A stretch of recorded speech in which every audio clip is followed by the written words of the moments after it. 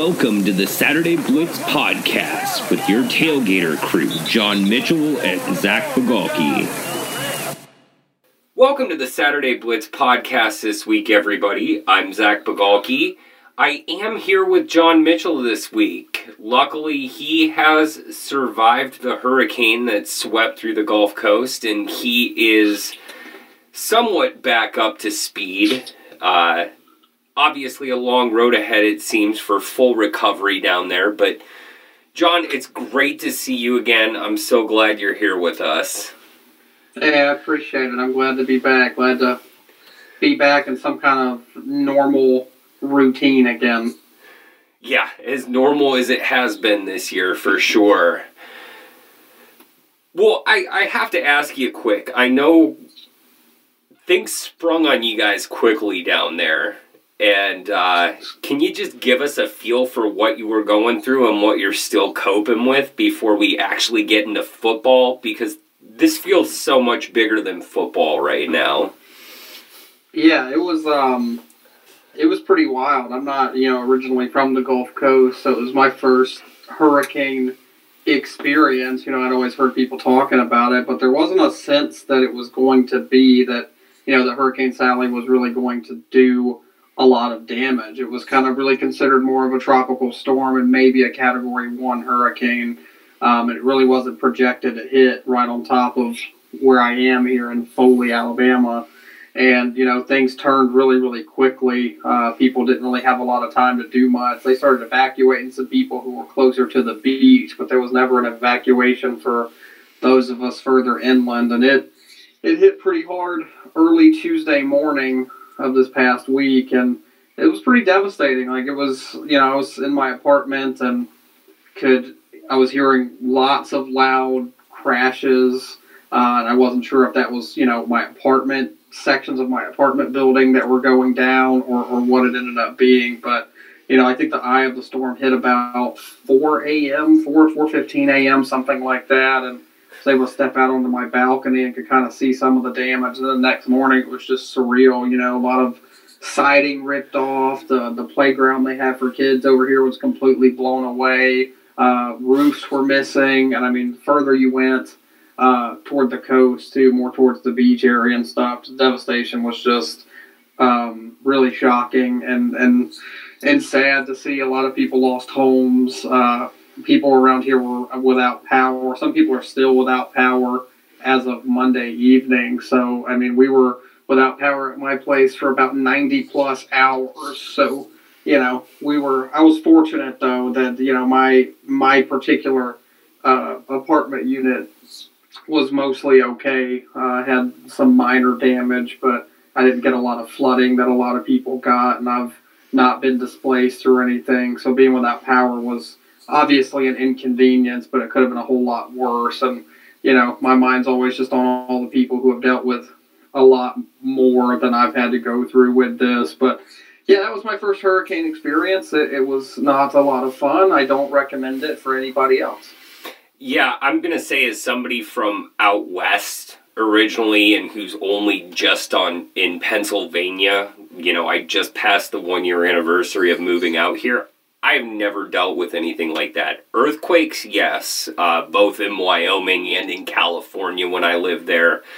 I've dealt with long power outages, but that was always because of, freak blizzards that would happen and they couldn't get to the site of the outage. But, yeah, it just sounds like you add all of those things together all at once, and I'm so glad you're here with us. And obviously, everybody, this is why we didn't have a podcast last week. So I hope you can, see the context a little more completely now. But, yeah, I'm right there with you. I feel for people that are having to deal with the recovery of it all and, the damages to, homes that they've had, the fact that they're having to, you're all having to pick up life and in a year where life has already felt like it needed to be picked up and over and over again. It's just one more rough patch, and hopefully, everybody can get through that as quickly as possible. Yeah, I mean, one of the things that's been concerning too is that it feels like post-hurricane that everyone's also forgetting about COVID protocols and stuff. Grocery stores were just absolutely slammed in the couple days really after the hurricane. There was only a few places that were able to open. We went to Publix, right, like on Thursday after the hurricane. I mean, I've never even seen it. They were supposed to be at 50% capacity, but there was no real way of being able to do that. And I would say it was probably 40 or 50% of the people who were in there weren't wearing masks. And it was like you were shoulder to shoulder with people trying to get, necessary items because, no one did their normal hurricane preps because I don't think anybody was prepared for it to hit when it did. And, everybody needed to go out and do stuff. So I hope people don't lose sight of the fact that, COVID's obviously still a major risk. And just because we had a hurricane come through, it doesn't mean that all that, just blew away with it. So that's been one of the concerns I've had about a potential another outbreak down in this area just because of people kind of losing sight of that. It's understandable in a way, too, because this has brought on so much more, and there's only so much people are able to process and deal with at once. But I do want to encourage anyone who's in this area to continue doing what they need to do to stay safe in that regard, too. Yeah, please stay safe, John. I know you're doing everything you can, but I'll just echo that. Everybody, whether or not you've been impacted by the hurricane or not, do your part. Wear a mask. Be smart about this. There's really no logical reason you can give me not to. And I know people have tried to give me reasons not to, sadly including some family members, but there's no logical reason that you can give me not to wear a mask. So, that's the bare minimum you can do. So do it. And obviously when you're in the midst of a hurricane, essential supplies are essential supplies. You can't just stay at home. Not everybody can get a delivery in a situation like that. So do it responsibly, because you want to be alive for a long time if you're going to be picking up the pieces of your life after a disaster like this. Absolutely. Well, on that note, everybody, we're going to take a quick break, and when we come back, we're going to dive into some actual football talk. Some of the big storylines off the field, some of the big storylines on the field from the first 3 weeks of play. So stay tuned with us. We'll be right back.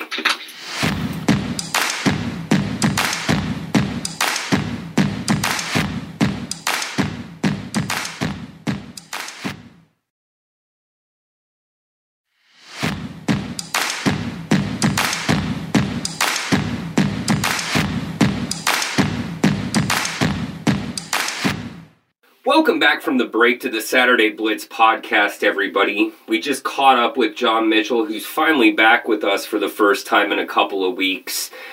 Now it's time to talk some football, because really, last time we got to talk, the season hadn't even started yet. We'd seen the FCS kickoff, but no FBS football yet. So before we get into the stories that have been happening on the field, though, John, I really think we need to discuss some of the big storylines that are happening off the field. Obviously, last Wednesday when we would normally be having a podcast come out, the Big Ten dropped a bombshell on everybody by saying they were planning on coming back the weekend of October 23rd and 24th. And,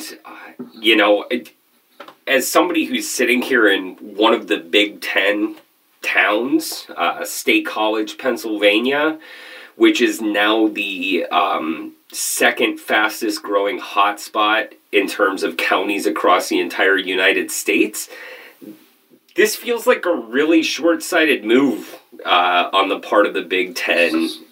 But, as somebody who's sitting from, a little further away and is in SEC country where football's actually about to start back up this weekend, do you think this was the right move on the part of the Big Ten? you know, I think it came about just because, everybody else was able to really get going. And I think the Big Ten started believing that a spring season just wasn't going to work logistically to be able to play a spring season in 2021 and then turn around and play a fall season again in 2021. I think the logistics of that never really made a lot of sense. And I think the impact of losing the full season, not just from, monetarily for this year, but the impact that could have on the Big Ten brand, for instance, was more than the conference was willing to kind of stomach, I think. So I don't know that it's necessarily the right move. I'm still kind of on the side of it probably not being morally responsible to play college football. I can see it from a professional sports standpoint, Zach, because those are paid athletes. They're being able to test pretty well. And the NFL, to their credit, seems to be doing a really good job with COVID testing so far. I think they've had no positive tests in the first 2 weeks of the NFL season. They held one player out this week who had symptoms but had tested negative. So, very encouraging signs for the NFL so far. Obviously, the NBA bubble has worked really, really well to be able to do that. I think Major League Soccer had done that as well and had success. So, it all goes down to this not being these not being paid athletes, I think, is the biggest issue that you and I both really have with this, in that, you're getting these players to play. And obviously the players do want to play. So there's stuff to that too, but you also have to look at it from the standpoint of college kids frequently make poor decisions, and sometimes the adults in the room have to make those decisions on their behalf and what's in their best interest. So, am I looking forward to watching Big Ten football? Am I looking forward to watching Ohio State and Penn State play? Absolutely, I'm looking forward to watching that game. Will part of me also be thinking the entire time that game shouldn't be played? Yeah, probably as well. So it's kind of a conflict of interest on both sides for me. I completely hear you there. I mean, I would be hard-pressed to argue that there are people who love football more than us out there. I mean, people obviously love it as much as we do, but I'd be hard-pressed to find somebody who loves it more than us. And we're sitting here grappling with this. I know it's been a hard thing. I've had a hard time dealing with it. When FBS football first came back, I was writing about the Louisiana-Iowa State game, which turned into a hell of an upset. And I just reflexively turned on the game in the morning. My wife woke up, I think, at the beginning of the second quarter. I let her sleep in, and she comes out and she's like, "What the hell are you doing?"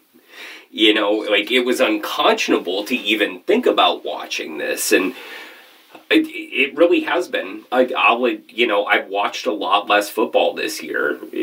I've only seen, that was the only full game I watched, and it was because I was writing about it. And so, it's one of those things that we're all grappling with as fans. And I can't really fault anybody who wants to watch it. I understand the value that football has in bringing communities together, especially in a time when we're so distant. Even if it is the imagined community that you never actually get to see, but is still, they're rooting for the same team at the same time. I get that. And I've grappled with it from another, standpoint as well, where it's like, is this being fair to other fall sports? But I was actually talking on Monday with one of the coaches, or one of the assistant coaches at Penn State for another one of the fall sports. I won't name which one because I didn't actually talk to her about bringing this up on the podcast. But, asked, how do you guys feel about the fact that football's coming back and you're not?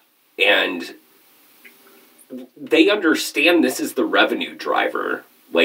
They don't want to get furloughed. They don't want to lose their jobs. They want to have the opportunity to give their teams a spring season, however that works out. And yet, she said at the same time, keeping their athletes interested and engaged is really tough because they're watching, other conferences play their fall seasons as well, not just in football, but in other sports too. So, they're watching their peers out on the field, and it's obviously tough. You hit it right on the head. These athletes want to play. You don't devote as much time as they do to a sport to become a scholarship athlete in college without wanting to play. So I think, that's something we're just going to continue dealing with as we move forward. Yeah, I mean, it's definitely the most conflicted I've ever felt about a college football season. I couldn't watch any football this past weekend, not because of a lack of interest, but because of, the complete and total power outage in this area for me. So, I still plan on watching some, but I watched some of that, the Louisiana, Iowa State game you talked about. But there were several points when I was watching football in the first, I guess, real week of the season that felt like that it was just, I found my attention kind of waning away, and the thoughts of grabbing the remote and flipping to something that wasn't college football came. And I think that honestly might be the first time in my life that's happened during a college football Saturday where I've even considered, no matter what the quality of games were on the television, that I've personally considered flipping the channel. I've had other people with me who wanted to take the remote and flip the channel, but, it's the first time that thought ever really entered my head. Believe me, I'm right there with you. I've obviously wanted to turn away from my team getting blown out in a certain game, but you're always flipping to another game when that happens, usually. Like, I want to... Yeah, after a brief walk around the neighborhood or something like that, Yeah, but it doesn't mean you're turning off football. And that's... Yeah, I'm right with you. This is, this is the first time I've ever really done that, too. But, the Big Ten's coming back now. That's what's so. It looks like the Pac-12 is about to follow. Although, who knows what can happen with that, because California and Oregon are dealing with their own disasters in terms of the fires that they've been dealing with, which, thankfully that's starting to tamp down a bit, but both states have, fairly severe COVID restrictions in terms of what you can do in terms of practice and everything, and it'll be interesting to see if they can get up to speed in time. The Mountain West is looking at the same thing, trying to return by late October. The MAC has been one of the most resolute conferences in terms of not coming back, but even now you're starting to hear some murmurings under the wire that are, people kind of, advocating for it. Jarrett Patterson at Buffalo, among others, has come out with pretty strong statements. But we don't know what's going to happen there yet. So I just want to focus on this Big Ten story quickly. Just a couple of stories before we go to our break, and then actually talk about some football that's been happening on the field.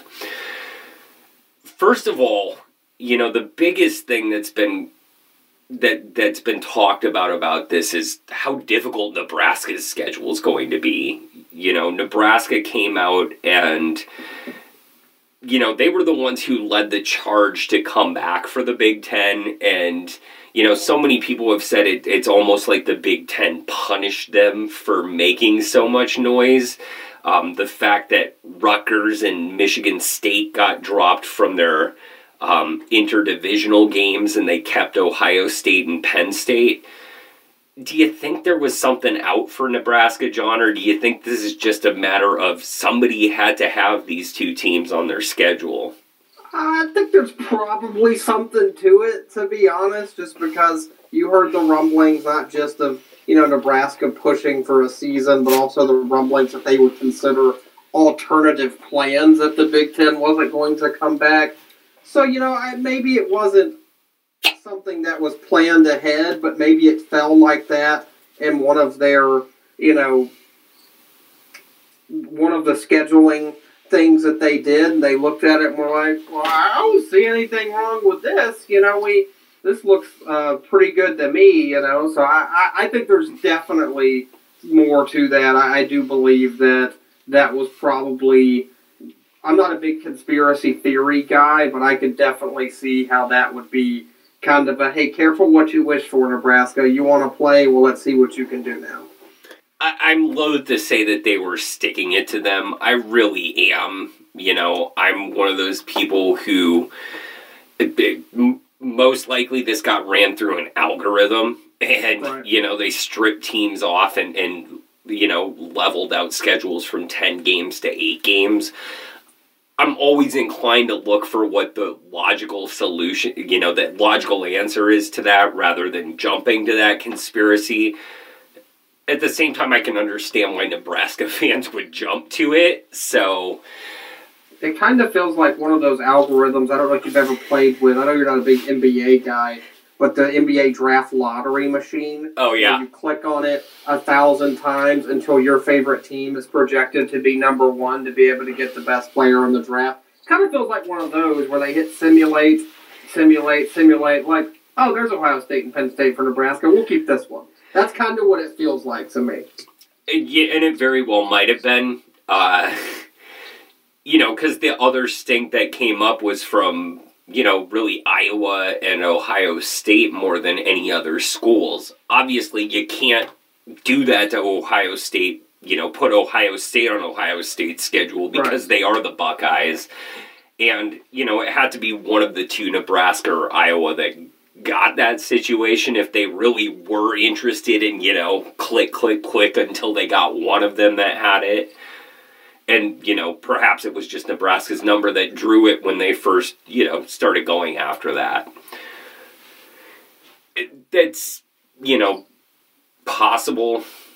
I'm inclined to take a more benign look at that. But, Huskers fans, you could have an SEC 10-game schedule. I'll just give you that. So, and we'll talk about that more in the final segment, but they certainly could have that. So I wouldn't complain too much there in Lincoln.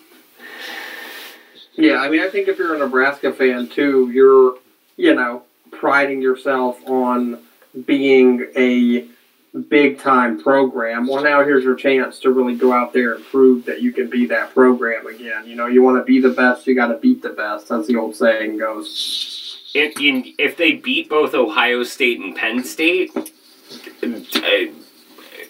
a college football playoff could be in their future. So, absolutely. And I'm sure no Huskers fans would cry about that. But speaking about championships, the last thing I want to talk about before we go to break, the Big Ten announced that they're playing their championship game on December 19th, but they also have every other one of their teams playing on December 19th too. They're matching up the second best team from the East against the second best team from the West, third best, and so on all the way down. What do you think about this? It's obviously a novel approach. We've never seen a conference try this before, but do you think it's a good idea for the Big Ten to kind of introduce that as a ninth game for all their teams? I kind of like it a lot, actually. It introduces the potential for matchups you don't see as often, and then could answer the age-old question of which division was strongest. You get the bragging rights for that. I think it's kind of an interesting wrinkle, and then, you get a game that you weren't expecting to get. You get a game that I guess the team you may haven't played in a couple years, weren't on your rotational schedule for however long. So I think that's a really interesting wrinkle, and if that goes over well, I could see that being something that kind of trickles down and goes everywhere eventually, and that's how everybody does their ninth conference game. They do it on championship weekend. And, obviously we wouldn't be complaining because we'd get a whole slate of games on championship weekend. Yeah, usually that, is a kind of slow-paced day. You're getting one game and then the next game and then the one after that, and you have one on Friday night.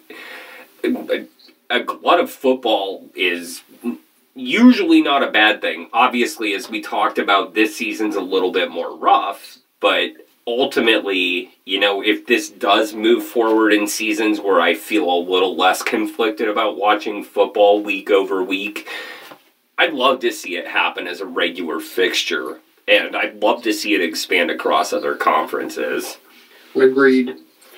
Well, with that said, let's take our last break here, everybody. And when we come back, we're going to actually talk about some of the big storylines that are happening on the field since, we're now 3 weeks into the season. So stick around. We'll be right back after this break.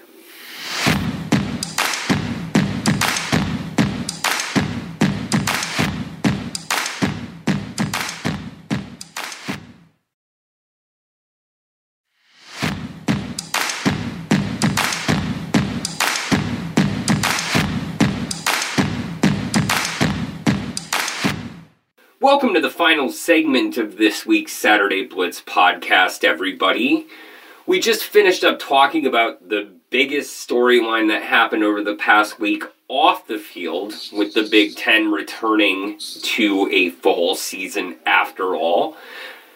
But we're already 3 weeks into the season, John, so we've seen some big storylines build up on the field as well. And I'd love to talk to you about some of these, whether or not you actually got to see it. The first one is one that we've both already alluded to already, and it's the fact that the Sun Belt is now 3-0 against the Big 12.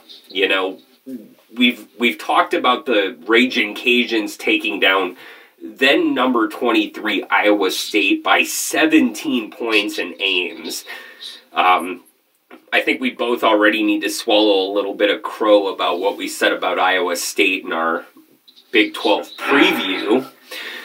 But they got us again, Zach. They did it 2 years in a row to us, John. But, as somebody who just dealt with a hurricane, the Cyclones ended up biting us.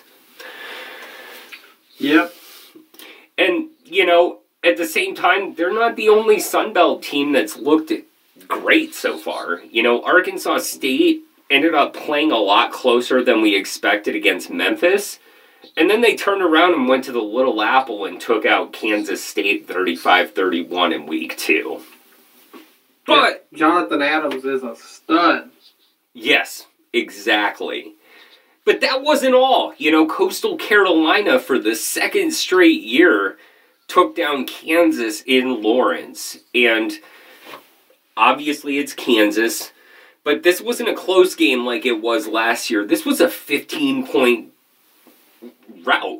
And I think we can call it a rout in this instance. They put up 38 points on the Jayhawks. So yeah, it wasn't even as close as that score indicates. They ran away with that game. Yeah, the Sun Belt looks damn good right now. And at the same time, this past weekend, the one team that I said looked best in the Sun Belt, you were obviously a Raging Cajuns supporter from the outset. I will give you all the credit in the world for that, because we talked about that in the Group of Five preview. But my team I expected to stand up and rise, App State, is probably out of the Group of Five race by now. That game when they went to Huntington and played Marshall on the road was pretty much an elimination game for these two teams. And the Thundering Herd stood up tall and knocked them out 17-7. So I think we're getting a changing of the guard in the Sun Belt this year, John. Yeah, it just always feels like there's one game like that every year where App State just can't quite get over the hump. It feels like, it's usually been, I think, the last couple of years against Georgia Southern, where they've just kind of fallen apart and had one game where they couldn't do anything right. It happened a little earlier this season, coming in non-conference play against Marshall. So it's always felt like there was one stumbling block a year, and maybe this is just going to be that one stumbling block for App State. They're going to bounce back. I certainly wouldn't take them lightly the rest of the season in the Sun Belt. Obviously, the Sun Belt is rising in prestige. It's always been kind of the last little conference we really talk about. I think it's definitely rising recently. Adding App State was huge for the Sun Belt, getting them as a member. Obviously, Billy Napier has done a hell of a job with Louisiana and they are now, I mean, looking like the favorites in the Sun Belt. Definitely can't discount Arkansas State after how impressive they were against Kansas State. But yeah, I think Louisiana is really the team to look out for, and Billy Napier looks like a coach that's steadily on the rise and is probably on his way to a bigger job if, depending on what's available this offseason, because I think it's going to be a very strange offseason, the coaching carousel, who can actually afford to pay buyout clauses for their coaches will really come into play. But he's definitely one of the up-and-coming coaches in the group of 5 ranks. I think he's going to have a real shot at a big job really soon. Yeah, I agree with you 100%. Napier has done a hell of a job in Lafayette, and I think that's only going to continue through this season. And whether or not he gets the kind of offer he wants, if he does stick around for another year next year, I think it's going to be another great year for the Raging Cajuns. So, and at the same time, App State could still swoop in and win it all because they're still 0-0 in conference play. So, yeah, I don't think either of us would be surprised if App State won out from here and won the Sun Belt. I don't think that would catch anyone off guard. No, and if they got their one inexplicable loss out of the way before conference play happens, that might be all the better for them. Because since coming to the Sun Belt, while they have won, multiple titles in a row, they've never done so with a perfect conference record. And while we talk about busting in as the top group of 5 team into the New Year's Six, I really think that next hurdle for them is a perfect Sun Belt record in a season. So that's still on the table. But at the same time, I think this speaks to the fact that there's been coaching turnover each of the past 2 seasons there in Boone. So, yeah, and we talked about a lot in preseason previews how difficult it was going to be for first-year head coaches this year. And that, we mentioned year zeros, and this felt like the year, if you're a first-year head coach, you get an automatic year 0 just because of how challenging of an offseason everybody's had to go through. So I think we're going to see more of stuff like that with first-year coaches having some struggles in these games just because the turnover has just been so significant on that front and just because of the shortened off-season programs and everything like that. So this is, I think, the first one that's really, really stood out, and I think that's only going to become more apparent as the season goes on.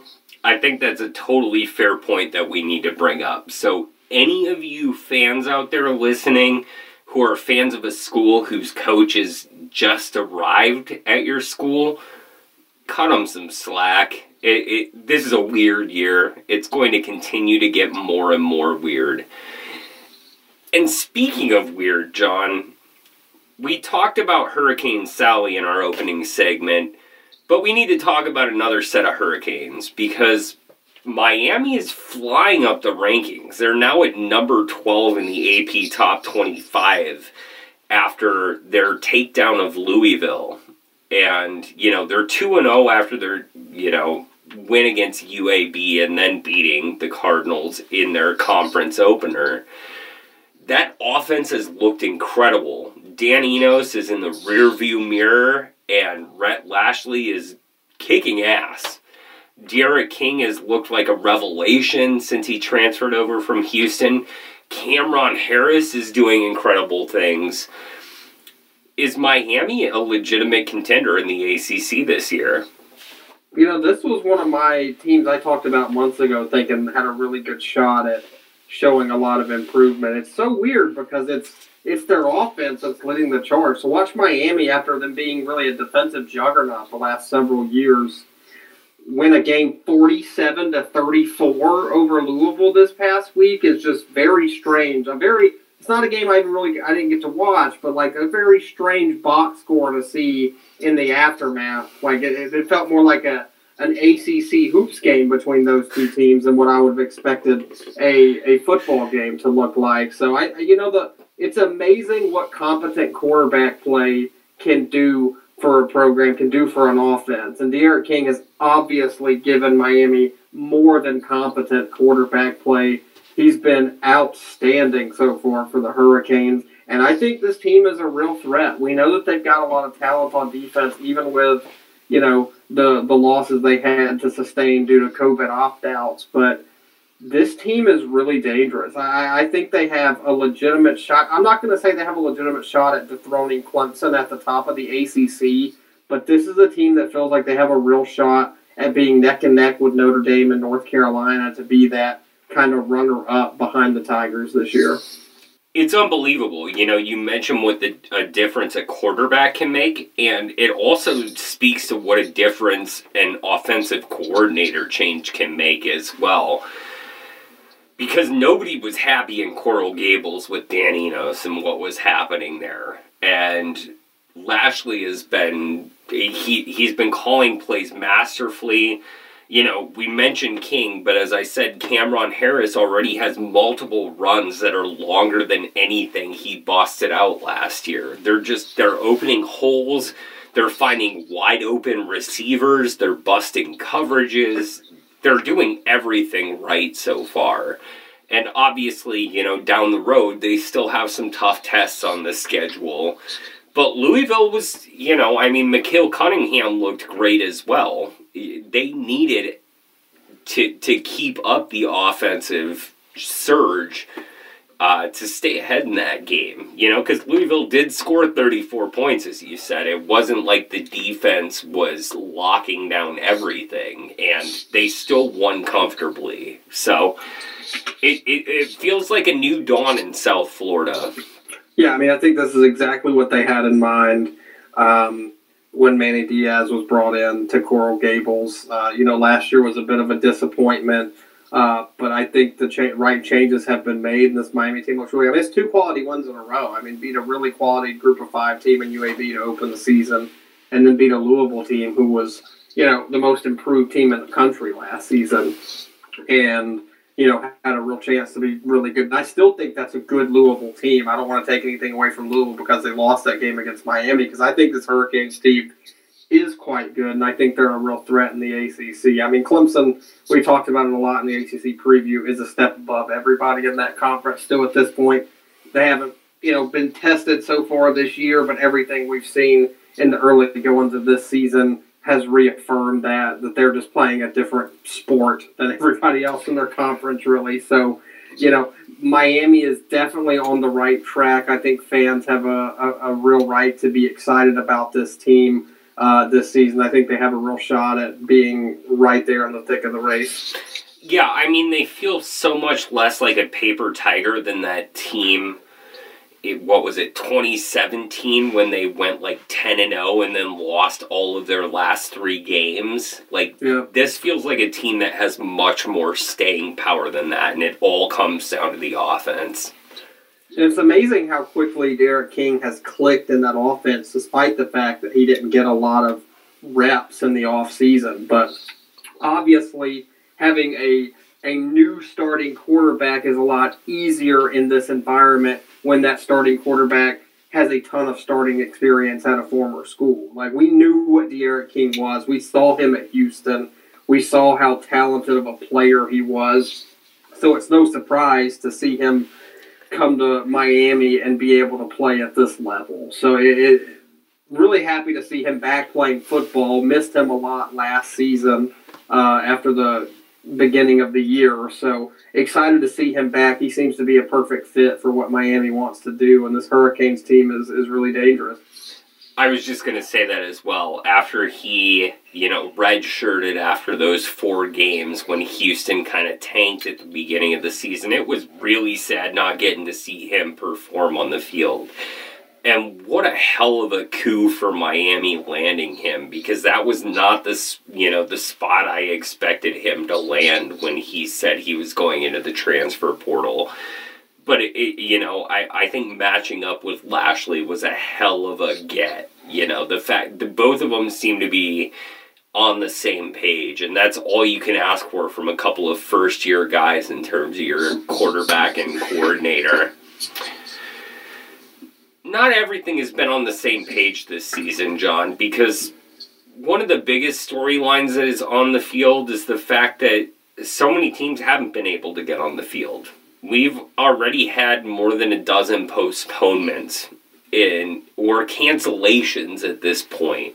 You know, we had a couple in week 1.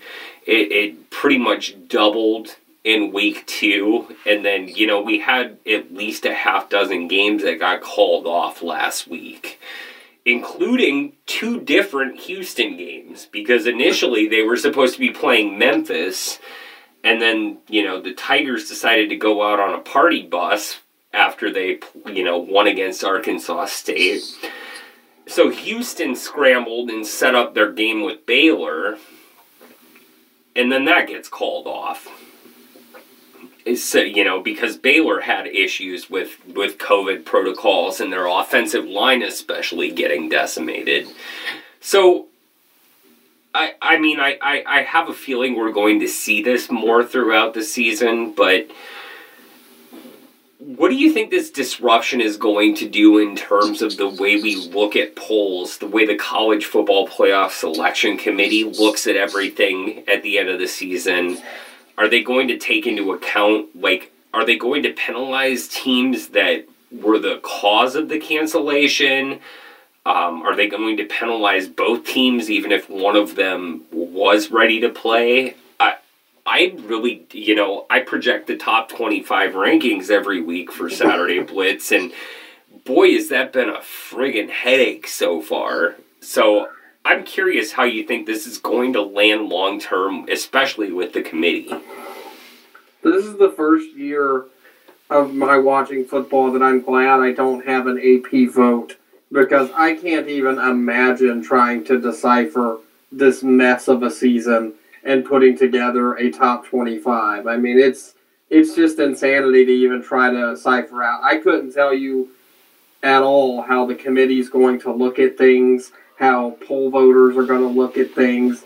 I think it would probably be fair if your team does something stupid like Memphis's team by setting up a party bus after winning against Arkansas State. I think it's probably fair to take them down a notch in the polls and to hold that against them, because, you know, we all need to be being smart in these instances, and especially if we're playing football, to know that you're not just endangering your teammates, but you could potentially be endangering people from other teams and other states and communities and stuff like that. So I think that's probably a fair way to look at it. I mean, obviously, the reason for doing these mostly conference-only schedules, obviously we've seen several out-of-conference contests, but a big reason for doing a mostly conference-only slate was to build in the potential to push games back if they need to happen. And we're going to see that all year. There's going to be postponements. There's going to be outright cancellations. It's going to be an absolute mess to actually decipher and put together a final rankings at the end of the season, because some teams are going to have played 10 games. Some teams are going to have played 8. Some teams are going to have played 4 or 6 games, and that's it. So it's a season. It's uncharted territory. I mean, we've seen nothing like this in a very, very long time. Yeah, I mean, I wrote about this in March when we saw what, you know, in terms of looking at the history of the way 1918 played out during the Spanish flu pandemic, and it's exactly that same thing, where a couple of teams called off their season. The Big 7, I think it was at the time. Now it's the Big 12. They called off their season at the time. And yeah, you saw teams playing anywhere from 4 to 9 games, and that's exactly what this year is going to look like. Lucky for people in 1918, there were no polls yet, so they didn't have to deal with that. But, you know, you've done the top 25 projections in the past covering for me. You know what a headache it is in the best of times. This year has been pardon my language, everyone, but it's been a shit show. It's just the way it is. And I don't think it's going to get any cleaner moving forward. So, lucky to everybody else on the site, I'm the one who pulled that card. So, well, lucky for you, too, the Big Ten's about to be back, so you get to decipher that mess now, too. Oh, yeah, this past week, you know, luckily the AP said ahead of time that they were not going to have their voters vote for Big Ten teams. Whereas the coaches poll, it seemed like half the coaches got the memo to vote for them and the other half said no thanks, because Ohio State is definitely not a number 10 team if they're actually playing this year. At least not as a starting point. And, everybody else below them where they were. But I get that as well. That comes down to half the field voting for them at number 2, anywhere from 1 to 3. And the rest of the people just not putting Big Ten teams on their ballot at all. So, well, this should also show the fallacy of the coaches poll, right? Like, these coaches don't pay enough attention to what's going on. Most of them probably don't care enough to actually do research on these. They don't have the time. They're far too busy during the season to sit there and worry about that. That's why you shouldn't pay attention to the coaches poll. It was ridiculous that used to be a factor in national championship races. So at least that's gone at this point in time. Oh, and it's wild to think about, because for those last 6 or 7 years of the Bowl Championship Series, it was the coaches poll and then it was the hastily constructed Harris poll. After 2004, the Associated Press, the most venerable of those polls, and obviously people have problems with them anyway. Any poll is going to be subjective, but when you have media members, you figure there's going to be at least some dispassion to it. You're not going to let your biases get in the way. And we've seen that, statistical analyses by some really smart academics have shown that the coaches poll, coaches are going to vote for teams in their conference. They're going to boost teams that they think can give their own team credibility down the line. The media has a little bit less of that bias built in, but it doesn't make my job any easier. Nope, I do not envy you. Well, the last thing I have to leave us with, John, because we're coming up on the new year for the SEC. They're starting play this week, and I just have to ask, for everything we've talked about with the, sort of the reservations we have in this season, are you excited for the return? Yeah, and I don't feel great about being excited. Like, I was texting back and forth with my brother this week about watching Alabama play football again and how kind of surreal that's going to feel, but how good it's also going to feel. Like, I want to watch Alabama play football. Of course I want to watch Alabama play football. Of course I want to watch other SEC teams. I'm excited to watch the Kentucky and Auburn game this Saturday. I think that's got potential to be a really good game. And several other games on the slate. But obviously Alabama-Missouri is what stands out to me because that's my team. And I haven't got to see them play since January 1st. It's been that long. This is, I would say, the longest stretch in my life I've gone without watching an Alabama football game. I think I can confidently say that at this point. So I'm very excited. I wish I wasn't as excited. I think this is probably what's going to hook me back into this season in a major way. I understand. As we talked about in that first segment, this is a real communal draw. Football really does have that power to create regional identities, to create communities out of disparate parts. Politics fall by the wayside. Different ideologies fall by the wayside. Religion doesn't matter when you get to this point. Color doesn't matter when you get to this point, unless those colors are your team's colors. And that's the power that football has. So I totally understand. Obviously just, being here at Penn State, I'm not necessarily a Nittany Lions rah-rah supporter, especially since I grew up as a Wisconsin fan. But even then, I'm having a hard time thinking about Wisconsin coming back, and at the same time, it's there's going to be Badgers football. I understand the appeal. It gives me something to talk about with my father on phone calls over, when we talk on the weekend. It has real staying power. And for, I guess ultimately I hope what this does is inspires people to continue being smart. You know, the fact that people are going to be in the stands at some of these stadiums, be smart. If it's going to be happening, I want it to happen in the safest way possible, not just for the people on the field, but also anybody who's going to be there in the stadium on Saturdays. Yeah, that's a great point. I mean, I'm right there with you. Like, I want everybody to stay safe, and I'm excited to watch football. I don't think we necessarily deserve the right to watch football from what has transpired over this past 6 months. But yeah, I mean, I'll be right there with everyone I know watching Alabama play Saturday night. I'll be talking to my brother and my dad after the game as per usual. And yeah, I mean, I'm obviously looking forward to that. Yeah, and it's really those connections as much as anything that, you know, we can all draw on. So, with that said, is there any last word that you want to have here, John?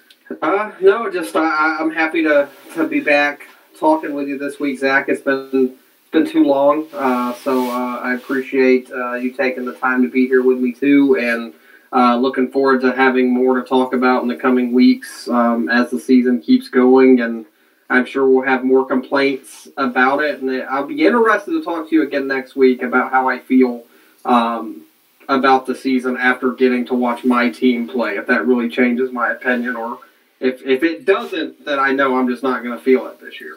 I'm really excited to talk to you next week as well for that reason and others, just because 3 weeks away is way too long, John.